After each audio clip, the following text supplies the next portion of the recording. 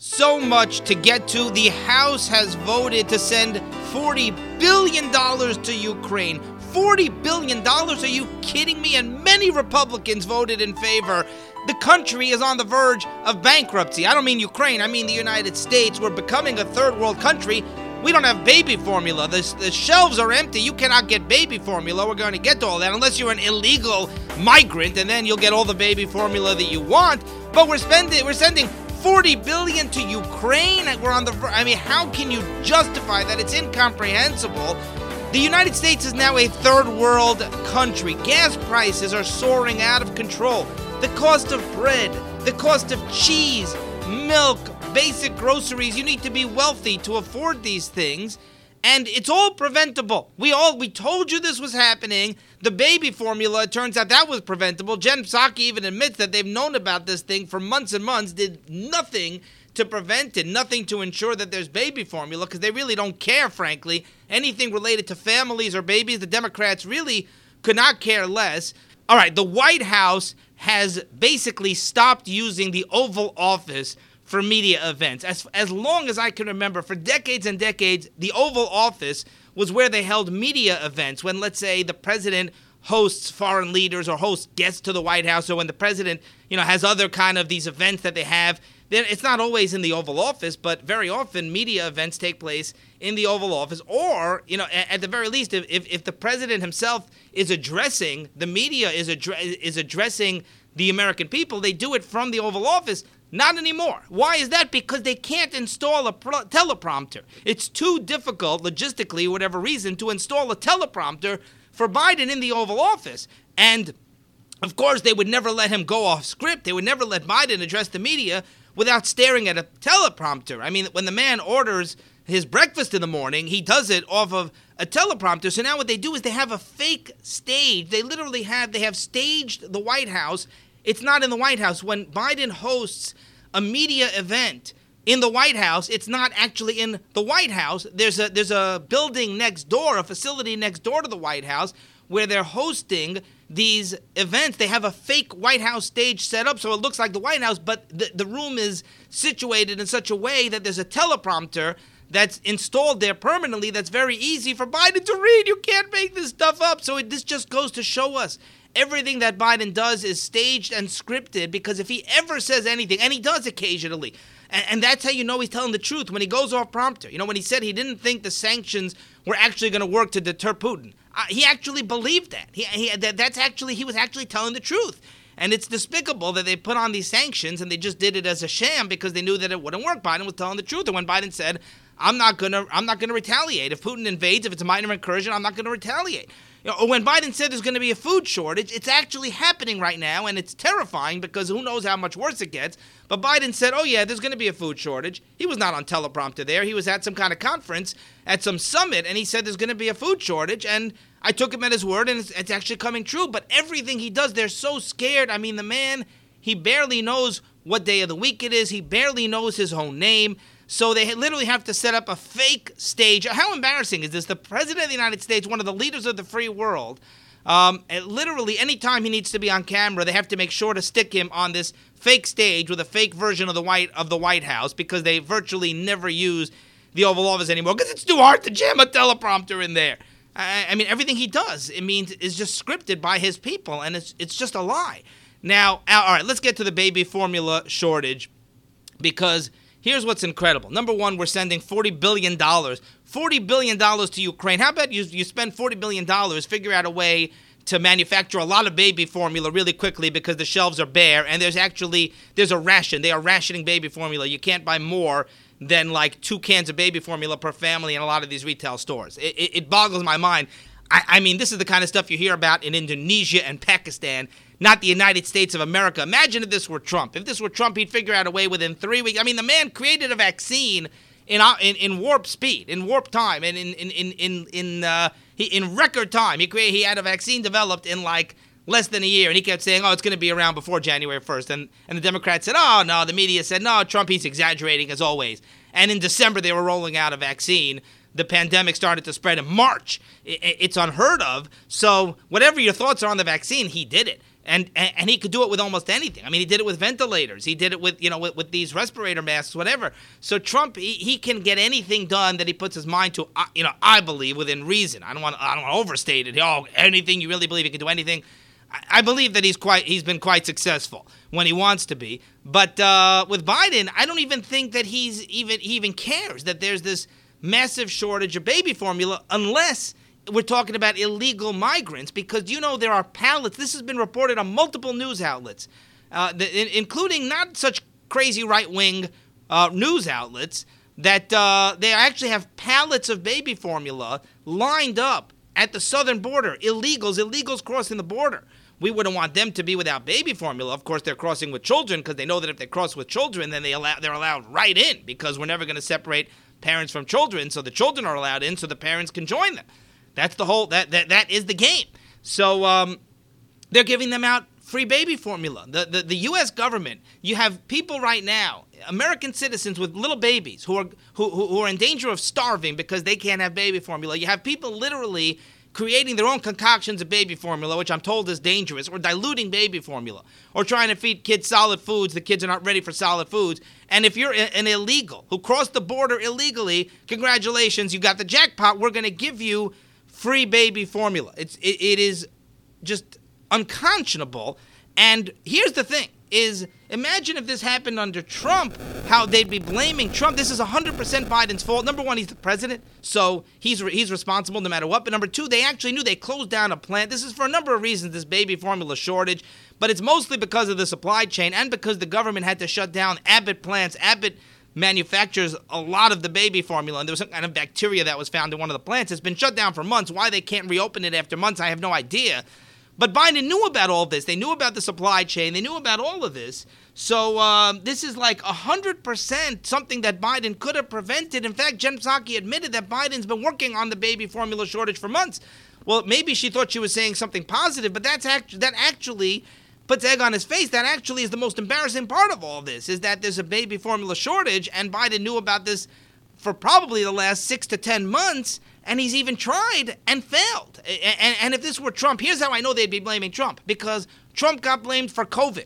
And by the way, Biden gets a pass on COVID. We just reached, it's a tragic milestone. It's an unspeakable milestone. And I know some people poo-poo the numbers, but by their own count, okay, you'll tell me the count is not accurate because many people, they died with COVID, but not from COVID. I get it, as you know, but I understand that perspective very, very clearly. But their own count is over 1 million deaths, over 1 million American lives have been lost to COVID. That's what the establishment, that's what the government, they're saying. Most of those were under Biden, not under Trump. They blame Trump. Trump didn't even have a vaccine. Trump didn't have any treatments. Biden has there are all sorts of therapeutics, all sorts of treatments now. They know so much more. And yet Biden gets a total pass, and yet they blame Trump for COVID. It makes absolutely zero sense. They're complete hypocrites. Now, COVID was a pandemic that came from China, almost definitely leaked out of a lab, and they blame Trump. They blame Trump for COVID. COVID is like it's a disease, it's a sickness, it's a pandemic, and it came from China. China, by the way, Trump has done everything he could to crush China. Trump is literally China's number one enemy. And yet, so like Trump is the furthest thing you could possibly blame, furthest person you could possibly blame for COVID. They managed to blame him for COVID. COVID is a sickness. It's not within the purview of the President of the United States, and they blame him for it. And here we're talking about baby formula, which is something that's manufactured, which is directly a result of the supply chain. The supply chain is 100% something that Biden and Buttigieg have been irresponsible about and have just completely failed to manage, even though it's been known about. And there were great solutions for the supply chain. They could have invested some money. They could have opened up the ports more, could have put, paid workers a lot of money, all these billions that we're sending to foreign aid to other countries. So there are so many solutions for the supply chain issue, but they don't care. I'm telling you, I'll say it again and again. The only explanation, there are so many issues with the economy, with inflation, with oil, with gas, all these shortages, all these issues with supplies that Biden could be fixing and could be preventing. And he's not. It's because these are not the smartest people in the world, but they're not dumb people. They know that the more supply that you pump into the economy, the lower inflation becomes. The lower the value, the greater supply, the price goes down. So they're not doing it because they're trying to tank the economy, because they want a crisis, because they want to spread socialism. They want more social programs, more stimulus money. and eventually universal basic income. That's what it's all about. And now they're sending billions of dollars to Ukraine, and yet they can use that money to make sure that babies don't actually starve. Now, how do they justify? How about these Republicans? Remember they wouldn't spend $1 on a border wall. Remember Trump for years begged for a border wall. The Republicans were in charge of the House and the Senate, Paul Ryan, so they could have given Trump the money to build a border wall, and they refused. Not just the Democrats, but the Republicans too, because we can't spend money to protect the southern border, right? Democrats, they won't even spend money on the U.S. military. They're spending money on lethal aid to Ukraine and on military aid to Ukraine. They won't spend money on military aid to the United States. Now, this $40 billion, you understand, this goes to waste. This $40 billion is not going to, there's no way, there's no oversight. There's no way to possibly ensure that this money is spent properly, that this money is used to bring down Putin. I'm sure a few bucks are going to be used for Ukrainian weapons. Obviously, the Ukrainians, they want to win this war. But this money, you're handing billions of dollars. Ukraine right now is a wasteland. You're giving Zelensky and his people $40 billion. There's going to be billions of dollars in cash floating around. Where's that money going to go? That money, they're going to hoard it. It's going to go to these corrupt, and Ukraine was corrupt in the best of times. Now it's a war zone. It's completely corrupt. So this money is not going to get spent in any beneficial way at all. This is throwing the money in the garbage, even if it would be help. Let's even assume that it would help Ukraine. We're $30 trillion in debt. There's like a $1.2 trillion budget deficit or more. We do not have this kind of cash to send to Ukraine. So it's a complete waste. How did they justify it? And they won't invest any of this money to the U.S. border or any other needs that the United States has, or to fix the supply chain, or to fight inflation, or anything else. And I have to believe what a lot of people are saying. There are kickbacks. There's military contractors. This $40 billion is going to somehow make its way back to the people in Congress who voted for this thing, either through kickbacks or through donations, campaign donations, or something along those lines. And every American should be completely outraged about this. I don't care which side of the aisle you're on. It is completely inexcusable to send $40 billion to Ukraine right now at this moment. Okay, so Elon Musk, of course, is buying Twitter, and heads are already starting to roll. They've already fired a couple of top executives. The CEO is firing executives. They've suspended all hiring. They're basically saying to Elon Musk, listen, we know you want to come in here and clean house. So obviously the CEO of Twitter realizes that if he actually kind of complies with Elon Musk and decides to actually allow freedom of speech instead of all the censorship and all the banning, and that's in his best interest, because then maybe Musk will actually keep him on. And now Elon Musk has said that, he's going to reinstate President Trump's Twitter account. Now, does President Trump, he has Truth Social right now. He has over 2 million followers on Truth Social. And President Trump has started posting social media posts. They call them truths on Truth Socials. I don't know if Trump wants Twitter, but and Elon Musk Twitter is a whole different kind of Twitter. And Elon Musk is saying he's going to get rid of the algorithm. That algorithm is basically a fancy word for censorship. But here's the thing, amazing about Elon Musk and Trump, and there are other businessmen out there, these billionaires, right, where they are not conservative. I want to explain this. Elon Musk, he is conservative, but it's because it's common sense. And I've pointed this out before about Trump. Elon Musk is not somebody who's been a conservative for all these years. He's not Rush Limbaugh. He's not Ted Cruz. It's not like Elon Musk for years and years has been this ideologue and a conservative and somebody who says, I believe in small government and I believe in the right wing and politically speaking, I believe in lowering taxes and securing the border. Elon Musk, he's never really gotten involved in politics. He's a businessman. And look, he makes electric vehicles. If anything, I have no problem with electric vehicles. Teslas are a good company. Tesla's a very good company. They make excellent cars, but nobody considers electric vehicles to be like a right-wing type of product. So Elon Musk, the reason he became conservative, he said, he put this out in a tweet saying, you guys got so far to the left, I just stayed center. Elon Musk, he stayed in the middle. But the liberals have gotten so out of whack, they've moved so radically far to the left that if you stay in the middle right now, you're really, really close to being a conservative to the Republican Party, which is amazing. And I don't mean the middle of the road Republicans. I'm talking about the real conservatives. So what's incredible is that people like Elon Musk and Trump, what they start to realize is that if you have common sense, you need to be conservative. I can't stand when they say that Trump is like a radical, that he's like this strong like far-right person. Trump is not far-right. Trump is middle of the road. He's a Reagan conservative. He believes in small government, lower taxes, a strong economy, a secure border, keeping America safe, keeping the military strong, military spending, but not invading other countries for no reason. So, Trump and Elon Musk, they come to conservatism through their own common sense because they understand it's the best way to run a country. And that's what I find so amazing is that to me testifies to how clear it is that being a conservative and believing in small government and believing in things like freedom of speech and liberty is the right way to go, because the left, they've just gone so crazy. I mean, with the gender stuff and with the censorship. So Elon Musk, he's not conservative, but he finds himself teaming up, and he said it. He said it a few days ago. He said Twitter has a liberal bias because it's so obvious. It's like there literally is no way to deny anybody who's just being honest, intellectually honest, just seeing the reality. All right, so Jen Psaki is finally leaving as press secretary. That's the good news. Now, why is Jen Psaki? She's joining MSNBC. Why is Jen Psaki leaving the White House? Because she's jumping ship. She wants to get out of there. The midterms, we're looking at a real bloodbath here in November, and it's going to be so humiliating. Biden and his numbers, Biden's approval numbers already are just so abysmal. So Jen Psaki knows that the best thing for her career is to not be associated with Biden any longer than she needs to be. So that's the good news, is Jen Psaki is out. The bad news is the person who's taking over is much worse. I never thought that I'd be hoping that Jen Psaki would come back, because I can't stand Jen Psaki. She dodges the questions. She's phony. She's disingenuous. She talks down like all Democrats. She talks down to anybody who disagrees with her. So Peter Doocy of Fox News, she's condescending to him. He asks her legitimate questions. He asks her tough questions, good questions. And she talks down in a mocking tone as though she's smarter than anyone else. Now, but the problem is this Karine Jean-Pierre, she's extremely radical, and she's not a fan of Israel at all. She has made very, very negative comments about Israel, and I don't think it's Israel she has a problem with. I think it's Jews, as I was alluding to earlier with Lufthansa.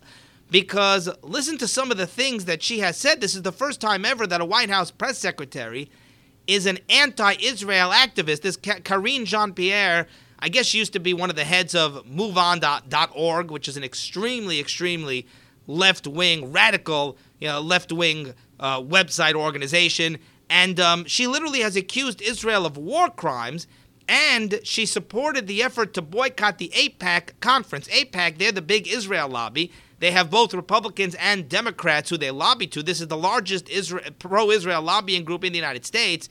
And AIPAC, they are not considered radical by any stretch. AIPAC, they Chuck Schumer and many Democrats appear at the AIPAC conference. It's only the radicals like Elizabeth Warren or Bernie Sanders who boycott AIPAC. So this new press secretary of Biden, she's aligning with the radical left of the party. Now, she actually claimed, this new press secretary, Jean-Pierre, she claimed that AIPAC has engaged in racist Islamophobic rhetoric. So she's basically saying if you support Israel, you're a racist and you're an Islamophobe, which is totally false, obviously. So to me, she's anti-Jewish. Now, I'm not surprised. Biden, he has been no friend of Israel. Biden has been a disaster when it comes to Israel. His Israel policy, he has been cruel and vicious to Israel, Biden, in my opinion. And this is not getting a lot of attention. But Biden has restored funding to the Palestinians. That is pay to slay. They use that money. They use hundreds of millions of dollars a year to pay a stipend to the families of terrorists, or to terrorists themselves if they survive an attack. And it's, by the way, it's illegal because there's something called the Taylor Force Act. So Biden illegally restored funding to the Palestinians. Somehow he's able to get away with it because he's Joe Biden, he's a Democrat, so he gets a pass. But he illegally restored funding to the Palestinians. Anthony Blinken and Thomas Nides, the ambassador, they refused to visit West Bank Israeli settlements. Now Biden is insisting that they freeze construction in the Israeli settlements. Biden is telling Israel, I'm not going to come visit if you don't freeze construction totally. And this is not the first time. He did this as vice president also under Obama, where he insisted that the Israelis freeze their construction in the settlements, which is outrageous. Where can you imagine? And by the way, who cares? Who cares if he visits Israel or not? Does anybody care if Biden actually visits Israel? But here's the State Department said, quote, Israel's program of expanding settlements deeply damages the prospect of a two-state solution. So Biden there, he's acting like Israel's HUD secretary. That's not my line. That is, I once heard Mark Levin say that. He said, because Biden as VP, under Obama, he went to Israel and he said, you got to stop. And Israel, if you've ever seen it, we're talking about the construction of these settlements in certain areas, like Ramat Shlomo. Some of these areas, they're literally part of mainstream Israel at this point. I'm not talking about some far-off place in the middle of nowhere. A lot of these cities are well-established cities, even parts of Jerusalem, that they're expanding. So we're talking about this is desperately needed housing in Israel. And Biden walks in. Imagine him walking into France. Imagine him walking into an Arab country and saying, listen, imagine him walking into Saudi Arabia or the UAE, the Emirates, and saying, listen, you really can't build in these zones. What, are you the HUD secretary? That's what Mark Levin said. The Housing and Urban Development Secretary? Who do you think you are? You have no right to come in and tell Israel where they can and where they cannot construct. So now, according to reports, the Israelis, they were about to construct 5,800 new units, and because Biden pressured them, they reduced that number to like 4,400. They took away like 1,400 units, to try to placate Joe Biden. So, it really is outrageous. So Biden has been, his policies toward Israel have been cruel, and no surprise now that his press secretary, feels the same way. Meanwhile, the terror attacks in Israel are rampant.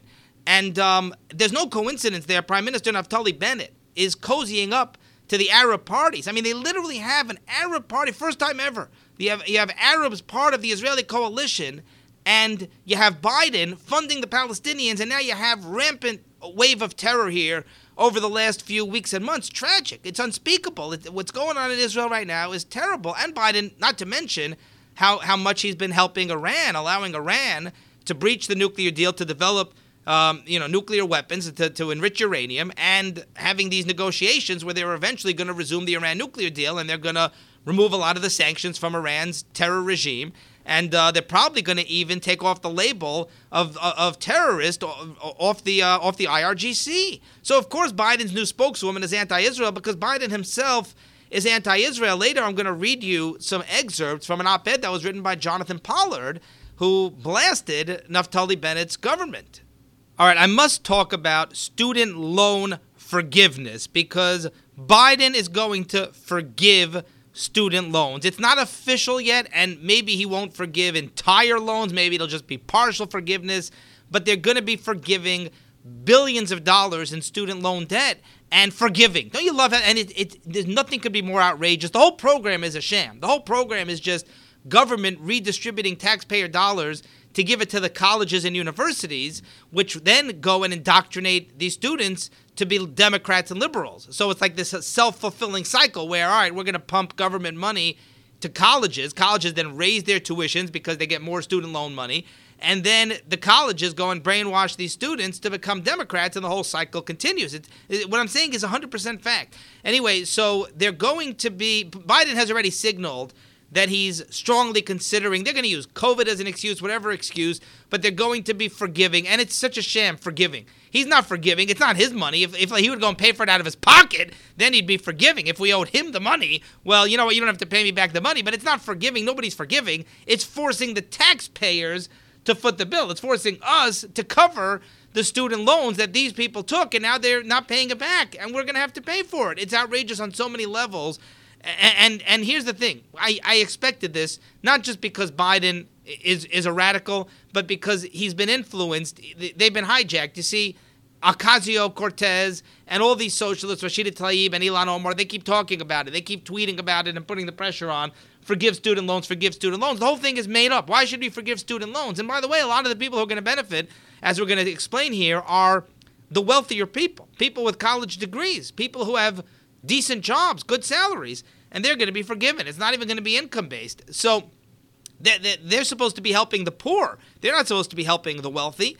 But it's not about that. Oh, student loans, that's a cause that the socialists have adopted because it's just another way to redistribute the wealth. So I knew that sooner or later Biden would give in, and he'd cave in to these radicals. So they're going to make taxpayers, they're calling it forgiveness. That's a joke. It's not forgiveness. But here's the problem, is when you start to try to argue, it's like, well, what do you mean? Don't you want to forgive people's student loans? Don't you want to help people out?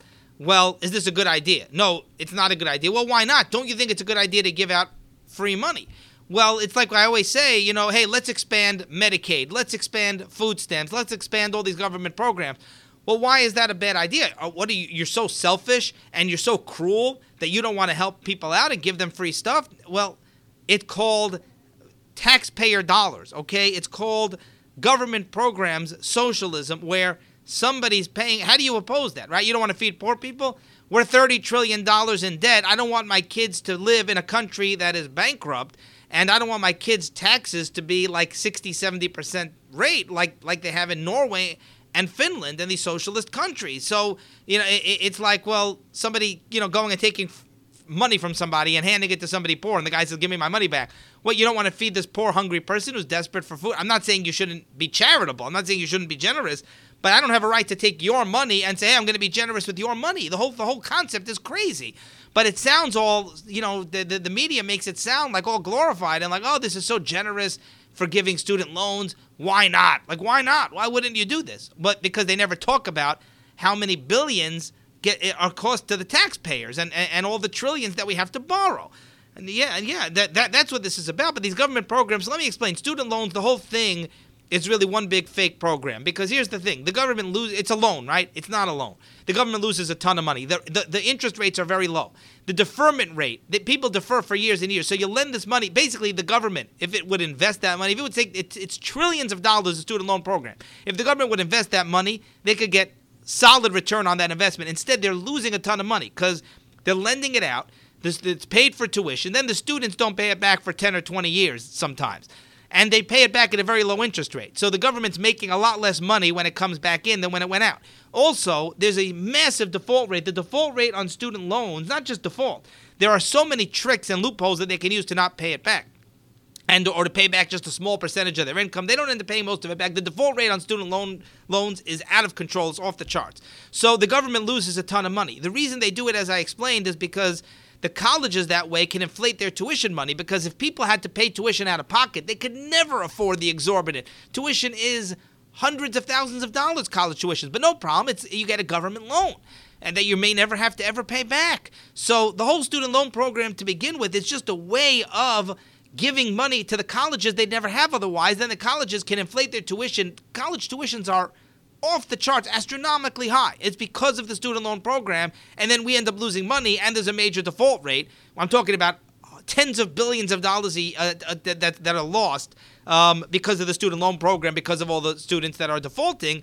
And now what do they want to do? Now they want to forgive it. Well, what about all these people for all these years and years who have been paying their tuitions and had to pay back their student loans? What about people who actually pay out of pocket for their college tuitions? How come they don't get a break? The whole thing is totally arbitrary. Meanwhile, the Committee for a Responsible Federal Budget put out numbers. The plan will cost taxpayers $230 billion. The plan to forgive student loans, at least the current plan that's being deliberated by Biden, is that it will cost $230 billion to taxpayers, and most of the benefit, 2/3 of the benefit, will go to Americans in the top half of incomes.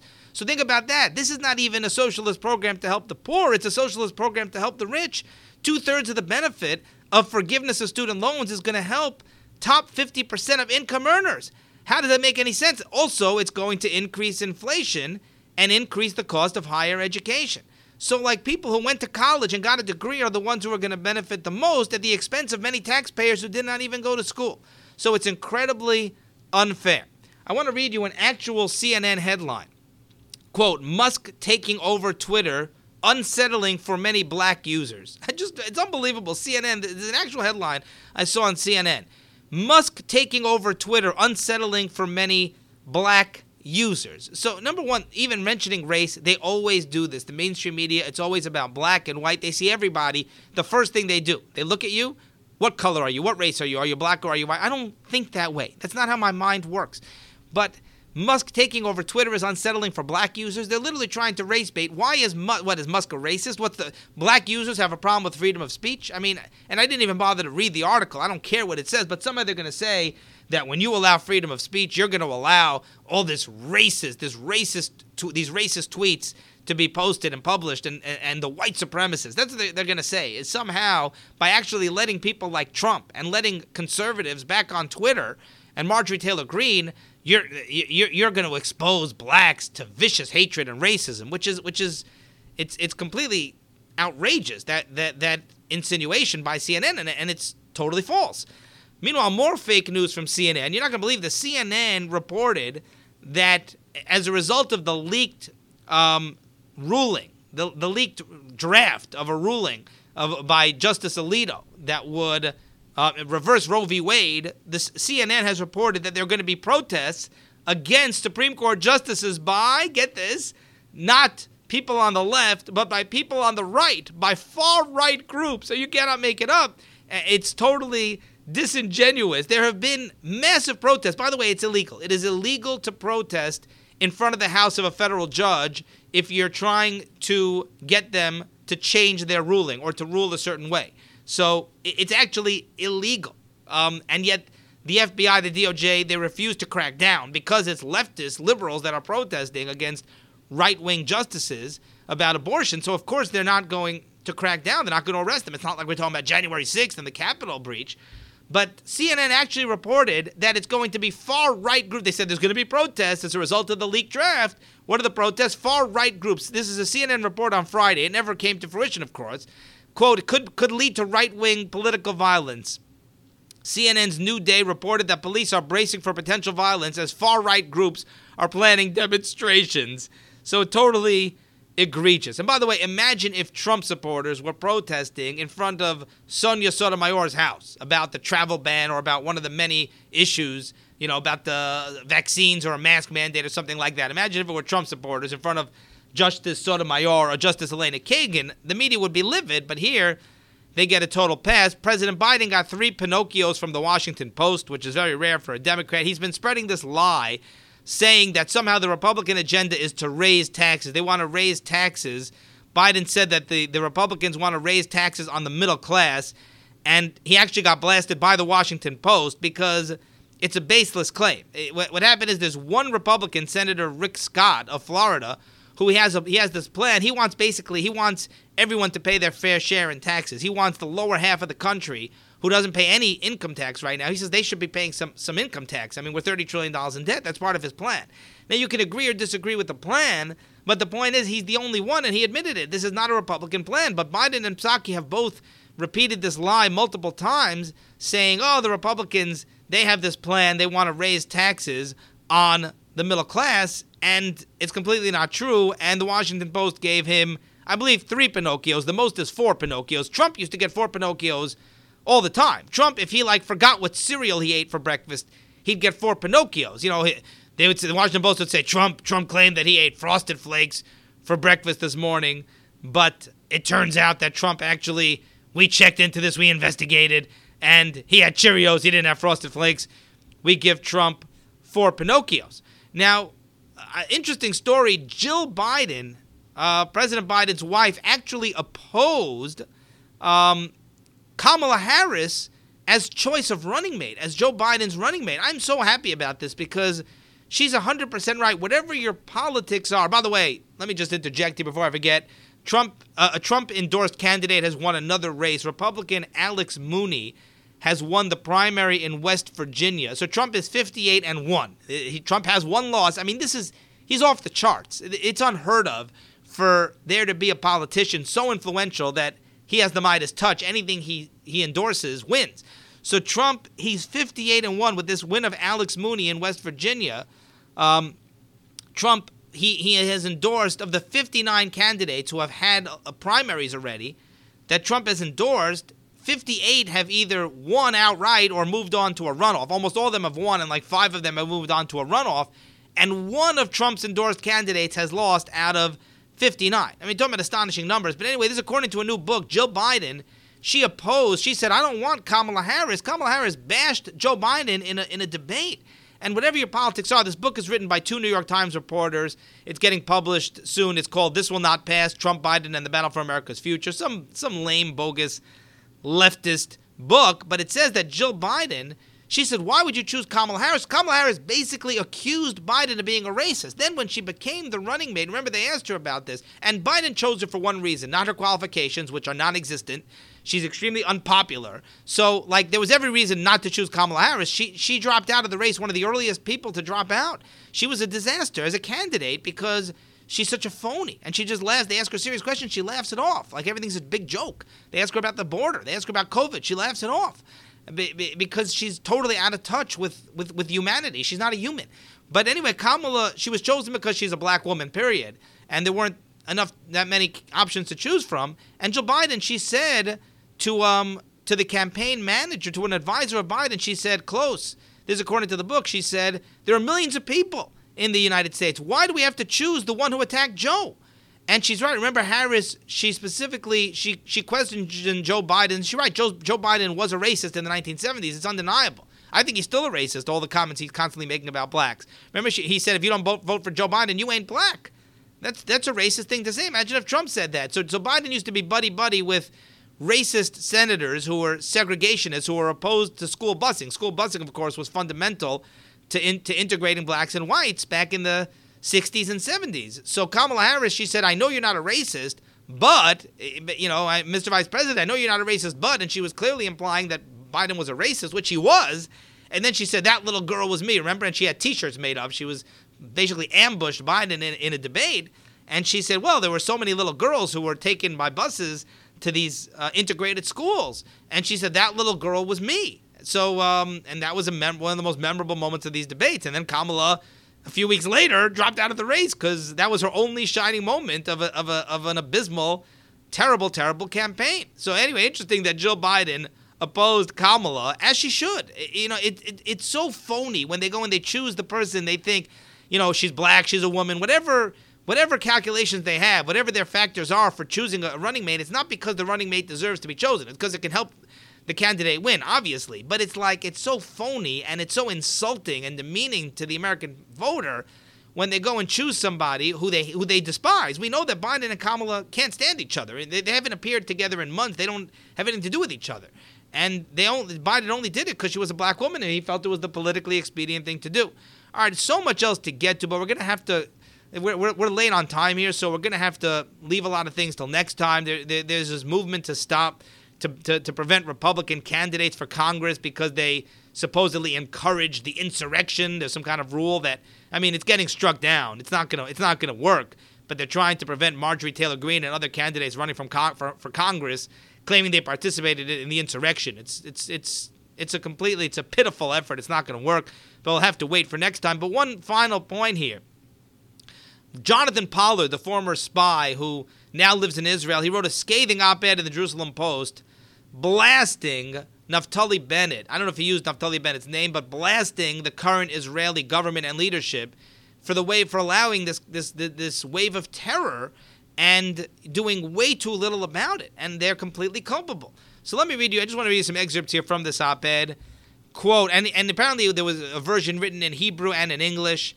And this made a lot of headlines, got a lot of attention in Israel. And this is good. This arguably may strongly, severely weaken Naftali Bennett's coalition, the first ever coalition in Israel that includes Arab parties.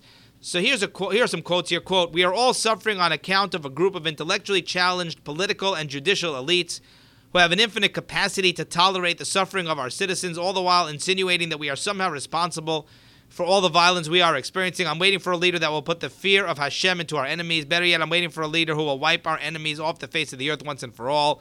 He didn't use the term Hashem, for this publication, but, obviously I'm modifying it.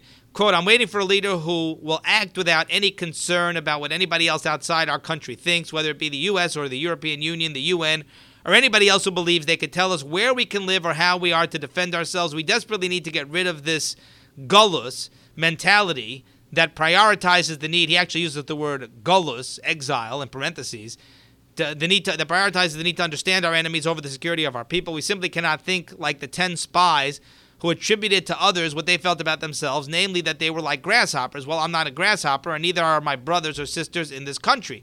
We are the descendants of proud and noble warriors who feared only Hashem, never hesitated to defend our land from some of the greatest empires the world has ever seen. But over many years, our leaders have relentlessly tried to have us forget this fact in favor of our adopting a more liberal postmodernism, where we share our land with those who openly seek to destroy us. No more. We must reject this type of cynical defeatism before it kills us. Lastly, we want the Army High Command to wake up and stop pretending that managing the enemy is an acceptable strategic doctrine. It is not. It's a form of appeasement that preserves our opponents while making us look weak and stupid. So very, very strong and scathing words there by Jonathan Pollard, essentially saying that we're caving in, that the government of Israel has been taken over by a bunch of leftists, by a bunch of liberals, soft, bleeding heart liberals who they only care about what the European Union and the United States think of them and what the media thinks of them, and they basically are going to cave in and allow terrorism to take place because if they're too tough on the Arabs, on the Palestinians, on radical Islam, then they're going to get criticized. They're going to get slammed by the media and by the UN and by the EU and by Biden, and they're afraid. They want to appease, and they want to pander. All right, that's going to do it for today, and we will see you next time.